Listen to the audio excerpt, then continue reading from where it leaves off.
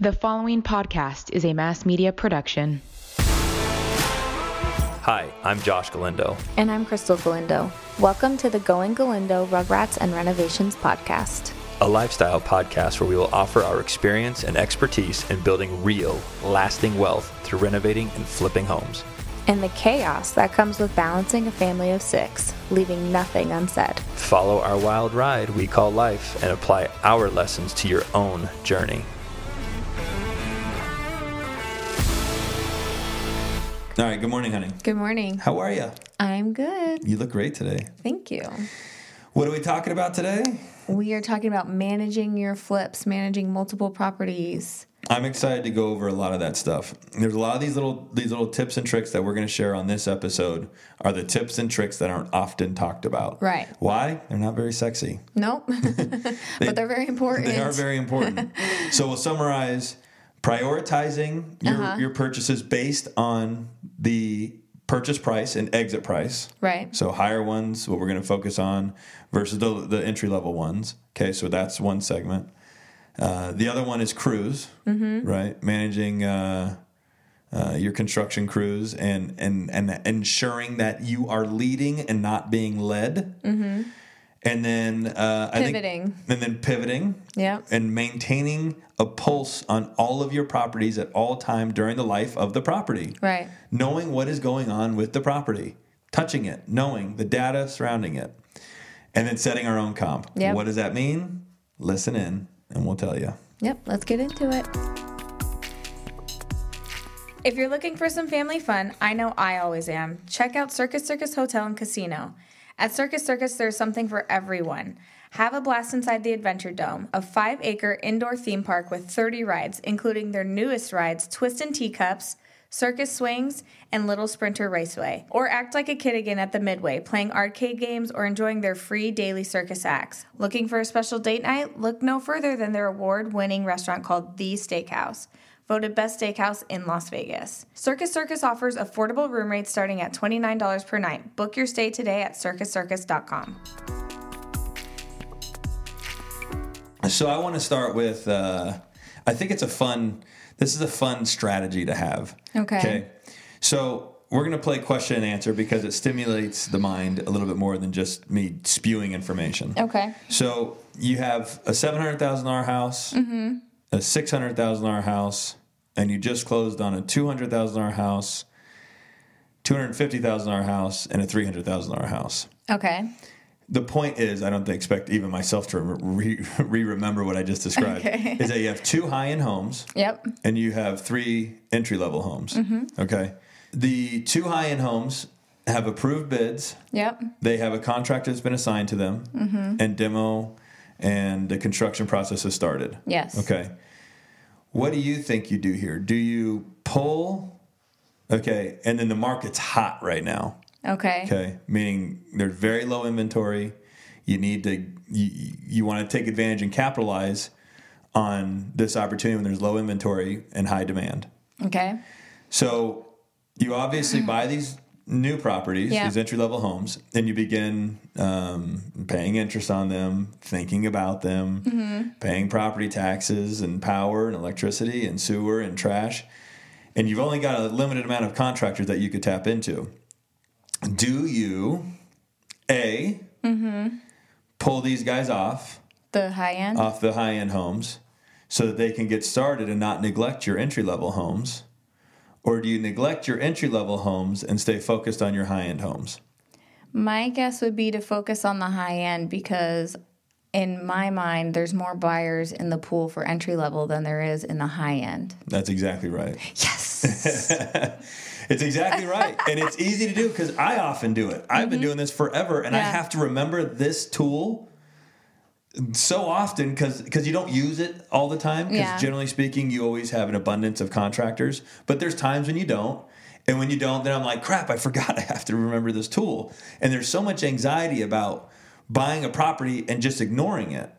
You're like, that's crazy. That goes against everything that we've said this whole time. Yeah. But circumstances dictate, decision making. Right. At this time, with our current inventory, I have 2 high-end homes. And then we just closed on a handful of smaller ones. I know that the entry-level homes will always have a buyer. Yep. The other thing is you have to pay attention to market appreciation or movement. And when I say movement, meaning is it appreciating, is it staying the same, or is it decreasing? You pay attention to what the market's doing. And then you analyze, are these entry-level homes appreciating while they sit? Mm-hmm. And right now they are. Right. Because that $300,000 home in Las Vegas is almost becoming extinct. Right. It's harder to find. It's harder to find. Well, I built these at $300,000. So by the time that I go to sell them, it's going to be even harder to find a $300,000 home. So there's a good chance it'll be worth more. So then you say to yourself, and this is the rule, if the house is appreciating faster than it's costing to hold it, then let that one sit and neglect it. Mm-hmm. You focus on the ones that is not happening to, okay? Or the ones that you need to get on the market and capitalize on that certain time in the market. You need to capitalize on it by getting that house on the market at that time. Mm-hmm. So right now, I have a few entry-level homes that I am having no problem. I really am having a problem, but I know what the right decision is, and that is let those sit and marinate. Do you think this... And focus all of my crew on the higher end homes so that I can get those done and get them on the market. I just have a question, like it's kind of further back, but do you think the reason why you want to pull off the high end to do the entry level is because they're smaller houses so they're quick and easier to get through, so you feel like you could just get through them quicker, and that's... There's an argument there, and I just had an argument with Danny about that. Okay. I don't know if it's an argument, but a debate about that, because Sun Valley is a simple rehab. And again, circumstances dictate your decision making. Mm-hmm. And so, yes, on Sun Valley, I said to myself, if there's one that is truly easy, this one is literally flooring, baseboard paint, and then redoing the showers. No floor plan switches. No floor plan changes. No cabinets. We bought it. It was a previously flipped home, so there wasn't a whole lot to do. So in that case, then you have to ask yourself. Not have to ask yourself, but then you have to make a decision. It makes more sense to blow that one out quickly, because then you could take that group and apply it to the bigger homes. Right. But if you have a small home that's going to slow down the bigger homes, you always neglect the small home. It's very similar to interest on credit cards. Mm-hmm. You pay down your highest interest credit cards first. Yes. Yeah. Once the and the payment is your contractor. Once the high interest credit card is paid down, then you take the same amount of money, your same group of contractors, and you move them to the next highest interest credit card until you work your way all the way down to the lowest interest credit card. And eventually, you pay off all of your debt much quicker. Right. That is the same logic with house flipping. It's easy. Okay, so here's the other thing. Again, some of these rules may contradict themselves sitting here, but if the circumstance allows for it, they will apply properly. So the other thing that you have to think about is when you bought these homes. So for me, I have a visual reference in my office, right, where the home that I've owned the longest sits at the top. Okay. And then the next, and then the next, and the next, and the next, and the next. So I always look at that first home first, and I ask myself, am I doing everything strategically correct to ensure that house is getting the most amount of attention that it needs? Mm-hmm. When I say that is, maybe it was that entry-level home. That doesn't need to be touched. It makes more sense to just let that one marinate because the market's going to make it worth more because we're in an appreciating market. So that's what I mean when I say, am I doing everything that I need to do on that property? What can end up happening, and happens often, is that these contractors, you will give them 5 homes, but this one you bought on January 1st, this one you bought on January 10th, this one you bought on the 20th, and this one the 25th, and this one the 30th, okay? Mm-hmm. So they're all were bought at different times, but the clock started ticking at different times on each home, and you only get 90 days to get through these houses, right? Correct? Okay, if you give the same contractor all of those homes and you don't lead, that's the biggest thing. If you get led, the contractor's going to bulldoze you the whole way, right? The whole way.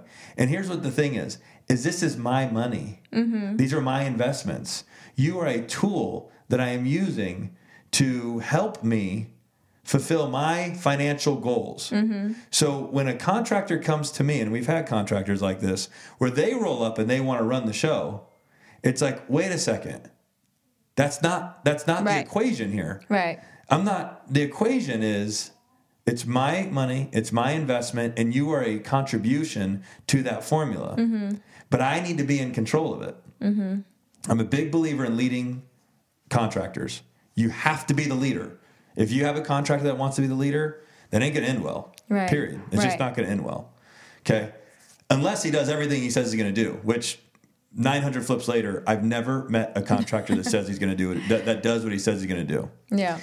You might as well quote that one. 900 flips later, I have never met a general contractor, period, ever, that says one thing and does it. Ever. Okay. So I know a lot of our listeners work in real estate, and I can't express enough the value of getting your home staged when you're ready to sell. Not only will your house have less time on the market, you'll likely get more money for the house. Thomas and his team do a really great job selecting the right pieces based on your style preference. Check them out at houseofvegas.homestaging.com. Again, that's houseofvegas.homestaging.com. So the other crazy thing, okay, so back to the point that I was making, is you have all these houses that were bought at different times. Yes. Okay. If you give them to the same contractor, they want to make it look like there's movement and activity on each home. Right, so that they can get paid. So that they could get paid. Mm-hmm. This is what happens when you get led, not lead. They start construction on one, ask for a deposit. Start construction on the second one you gave them, ask for a deposit. Third, ask for a deposit. Fourth, fifth, ask for a deposit. Okay. Well, the first one's just sitting there. Then what they've done is they've taken their crew and they've diluted it across 5 properties. So now all 5 properties went from they should have been highest priority over here and lowest priority here, because when this one gets finished, then this one would be highest priority. Mm-hmm. Then when this one gets finished, and in that way because your timeline needs to be paid attention to. You need to finish a flip in 30 days. Mm-hmm. Okay, but what ends up happening in this scenario when the contractor touches all of them at the same time is that all of a sudden all of your flips get finished in 60 days. So your most recent flip, the flip that you've only owned for 30 days gets done in 30 days, mm-hmm. but the first flip that you bought got done in 60. Okay, why does that matter? It matters because of market conditions. Right. One of the beautiful things about flipping property is that we get to operate in a fixed set of time and circumstances. And generally that's 90 to 100 days. Mm-hmm. Okay. Data in real estate almost arguably is cemented in time for at least 60 to 120 days. Mm-hmm. That's the great thing about real estate. Stocks, every day a stock could be a different price, but not real estate. It's a mm-hmm. slow moving asset. So you capitalize on that. That's why we're flipping houses, because it's a safe investment tool. Mm-hmm. When your contractor drags out that last house by 60 days, or that first house is 60 days, you are now operating in a different market. Mm-hmm. In this market, the things are appreciating. But the tools that I'm trying to teach people and share information with is that this market isn't always the case. Right. And you should never just take advantage of an appreciating market. You should, as far as like house prices going up and stuff. But in the sense you lose your fundamentals, you don't stay disciplined, you just start spending money lavishly because you're like, screw it. Yeah, but if you're making more money, then you're just wasting the more money. Exactly. You're technically wasting. Yeah. Mm. That's exactly right. Okay. No, I mean, it doesn't matter. The house went up $10,000. We'll just spend it because it's easier. Yeah, but it's like, okay, so if it goes up $10,000 and you held it for 3 months longer, what interest did you pay? The $10,000's out the window. Yeah, I mean, the holding cost obviously offsets that. Yeah, but with the market appreciation, then you are insulated by holding it. You're preserving your initial desired profit. Yeah. Does that make sense? No. Your initial desired profit, which was $20,000, mm-hmm. if the market goes up 10 while you hold it, and you were forced to hold it for 30 days, and it cost you $10,000 to hold it for those extra time, I shouldn't have said 30 days, for the extra time, your $20,000 is still preserved. Yeah. Versus a normal market, if you don't get out of that thing in the set amount of time as you planned it to, mm-hmm. your profit is not preserved. Right. It's eroding away. Yes, I get what you're saying. So that's why I want to teach good fundamentals, because you'll get used to the way things are now, and then if things go back to just a normal market where it doesn't go up 1 or 2 or 3% a month, you'll wish you would have learned this lesson. You wish you would have listened to the podcast and learned this lesson. So managing crews, that's the thing. All right, the other thing with contractors is that I am a big believer in the beginning of your career to self-perform a lot of the work.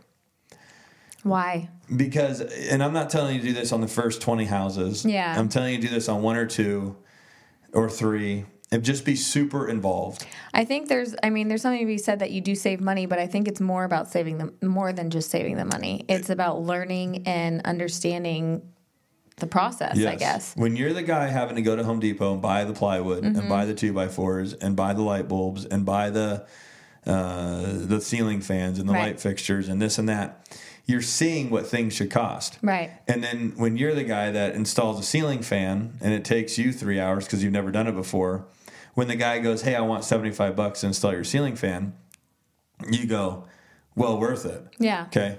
Then if the guy goes, I want $350 to install your ceiling fan, you're like, I've done this. Right. It shouldn't take $350. Right. You know? Right. So it gives you perspective on pricing. Mm-hmm. The other thing with bids and stuff like that I've actually been running into a lot lately is a lot of these guys a lot of the vendors, contractors, landscapers, pool guys, whatever it is, you'll go, I need X, Y, and Z, right? I need fake grass, boulders, rock, trees, irrigation, demo. Mm-hmm. And since a lot of our guys are mom and pop shops, they'll just send you back a quote and go $5,000. That doesn't make you any smarter or better in your career. And here's why. Because our power and value comes from being able to walk into a space and go, I know what this is going to need in 25 minutes, and then walking out. You can estimate the cost. I can estimate the cost. Okay. And now I'm more powerful than the other guy who's like, I need to get my contractor over here. You know? So I can do that, but the reason I can do that is because not every house is going to need all those things that I just described about the landscaping bid, the trees, the fake grass, the rock, the irrigation, the this, the that. They're not going to need all of that. Right. Right? But they might need trees. You could break it up. It might need trees. It might only need fake grass. It might only need rocks. And if I had an itemized list from my landscaper on how he got to that 5,000, now I can remember when I walk into the next house that this house only needs trees. And on the last house I used my landscaper on, the tree component of the total bid was $1,400. I know this house only needs $1,400 in trees. Mm-hmm. Does that make sense? Yeah, yeah. Now I'm smarter. Mm-hmm. Now I'm predicting what I need. Right. That's the system. Right, and that helps you move faster when you're walking a house to see if you could buy it or not. Yeah. All of this stuff, what has served me so well in the flipping space is a visual memory, being able to go and just know what I saw is what I saw. It's served me very well. And being able to memorize all of this stuff. You know, I think a debilitating component of house flipping, at least in the early stages, is everything is written down. Everything is documented. Mm-hmm. Why I think that hurts some people is it ensures that the crutch is never removed, meaning they're never forced to have to start memorizing things. Mm-hmm. If you're never forced to start memorizing things, why would you ever start memorizing things? Right. So now, when I'm going to make a decision on a property, someone asks me a question, I literally would have to go, I gotta get to my computer. I don't know.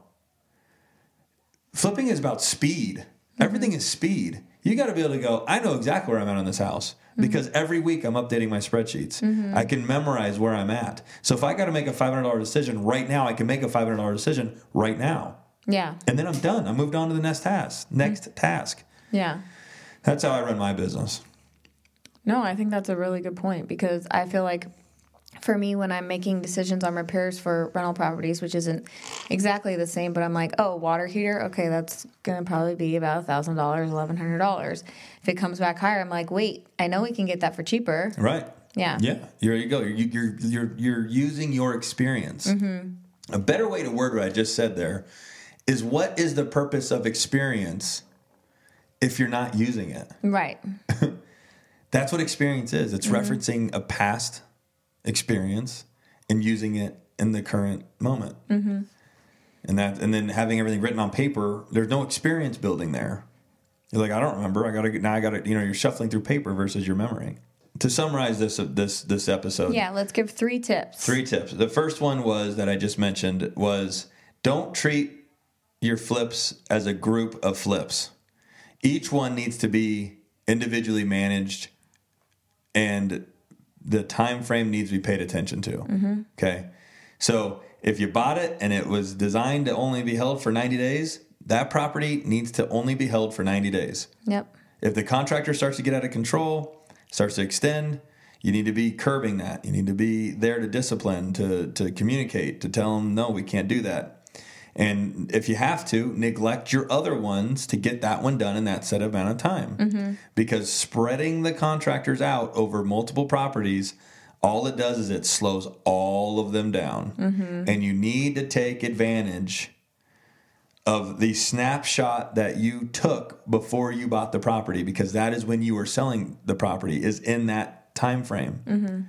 Letting these go too far out, you're outside of that window. Now you're just kind of gambling. You're no longer doing predictable real estate investments. Mm-hmm. Point number 2 is entry level. Okay, your highest costing property should get the most amount of attention. Yeah.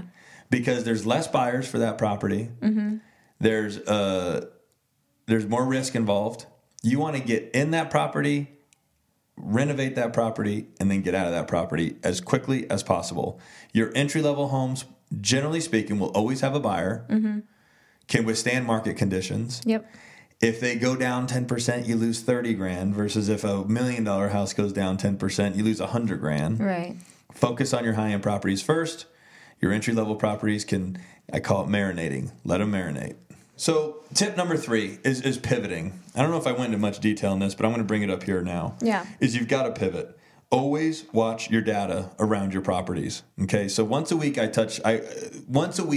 people on my team, I'll be fair, touch the properties once a week. Mm-hmm. Okay. I used to do this personally, but now I have people on the team that do it. They touch it once a week. They generally comp it once a week, maybe once every 2 weeks. But if all of a sudden there is a piece of data that's competing against you negatively, then maybe you should slow down on your property and let that one get picked up and taken away, right? Yeah, that's what I was going to say. Do you pay attention to the other available houses? Yes, absolutely.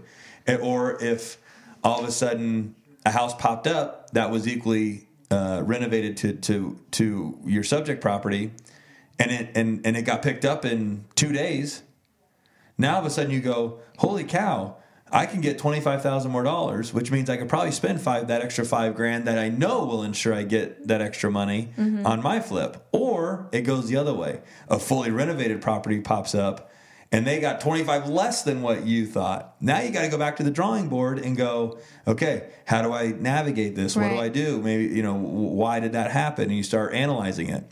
So I pay attention to the market conditions surrounding each of my flips at least once or twice a week. And then I make decisions regarding construction around that information. I was going to ask, I know the answer to this question, but just for the listeners. So say you bought a house on a street and you're working on it, renovating it, and then another one pops up that needs to be renovated too. Do you buy that one too, or do you let somebody else get it? It depends. If I'm... Do you think there's value in buying the other one? I have set my own market more times than... What is that? I know what that means. Setting my own market. So I'll just use the lakes as an example. Yep. Just to give you some perspective on how long ago I was doing this. Okay. Is I knew there was something special about the lakes community here in Las Vegas. 1. Mm-hmm. 2, I'm looking around going, how are these 1,700 square foot single story 2-car garage houses selling for $130? Yeah, that's 160, crazy. 170, 150, 140. Like, this just doesn't make any sense. So then I take the whole lakes property and I go, how many of these are there? And there was 4. I go to my investor. I go, we need to buy all 4 of these. And he's like, that's pretty ballsy. Right. I'm like, we're going to buy one for 140, 150, 160, whatever it was. But we're going to buy between 140 and 160. And then what we'll do is that we only have to sell one for 200. To set the comp. Well, how do you do that? You over-improve the first one. Got it. Shiplap, granite, slabs, backyard maintained, and exterior paint, sick floor plan, tiled shower, right? You'd go bananas. And there's a chance you're either going to break even or only make a few bucks. Then, okay, so that's what you do. You over-improve the first one. Well, this is back to my lake story. We had 4. Another one popped up. I'm like, shit. I go, we have to buy this one. Yeah. Because we needed them to sell with a cash closing. What we didn't want to have happen is a conventional buyer comes in and buys it, puts down 20%, and it sets a true arm's length transaction. Right, because a cash transaction doesn't set. It does, but it kind of represents the type of transaction that it was. Okay. It was kind of it was an investor that bought it. It wasn't a true arm's length transaction. So then we had to buy that. We had 6 at one point, and my partner at the time was looking at me going like, "This, I'm not buying another one." So thankfully, none other popped up. And at that point, thankfully, our first one was finally done. Yeah. So we had over-improved our first one, and we listed it. And I don't remember the numbers, but we got like 250, some crazy number. Well, what does that say? That says the other ones. The comps it sets the tone for the other ones. Yep. So now I had 6 pieces of property, and that can all use my comp as data. Mm-hmm. And the great news is that generally what ends up happening is, so I over-improved the first one. The second one, I just have to rationally improve. The third one, I just improve. And then the fourth one, the data is so obvious that if I wanted to, I could probably just carpet and paint it. I don't normally do that because I always like to deliver a good product. But if I wanted to, that's what I could do. So your rehab cost is huge on the first one. By your last one, your rehab cost is this big. You're winning and on your that. profit is this big. Mm-hmm. So now you take the full portfolio, all of the profit, all of the investment, and then you can blend all of that. Yeah. And generally, it's a great investment. That is called setting your own comp, creating your own market. Yep.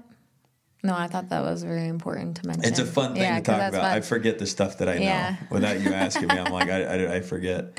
Well, let's wrap it up with that. Right. Yeah. Re-listen to this episode. I think there's a lot of good nuggets in here. You got anything else you want to say? No, that's it. Good job. Thanks, baby. Thanks. All right, guys, that's going to do it for today. Thank you so much for listening. If you enjoyed the show, please rate, subscribe, and share our podcast. You can also connect with us on social media or at galindogrouprealestate.com. Until next time, thanks again for listening.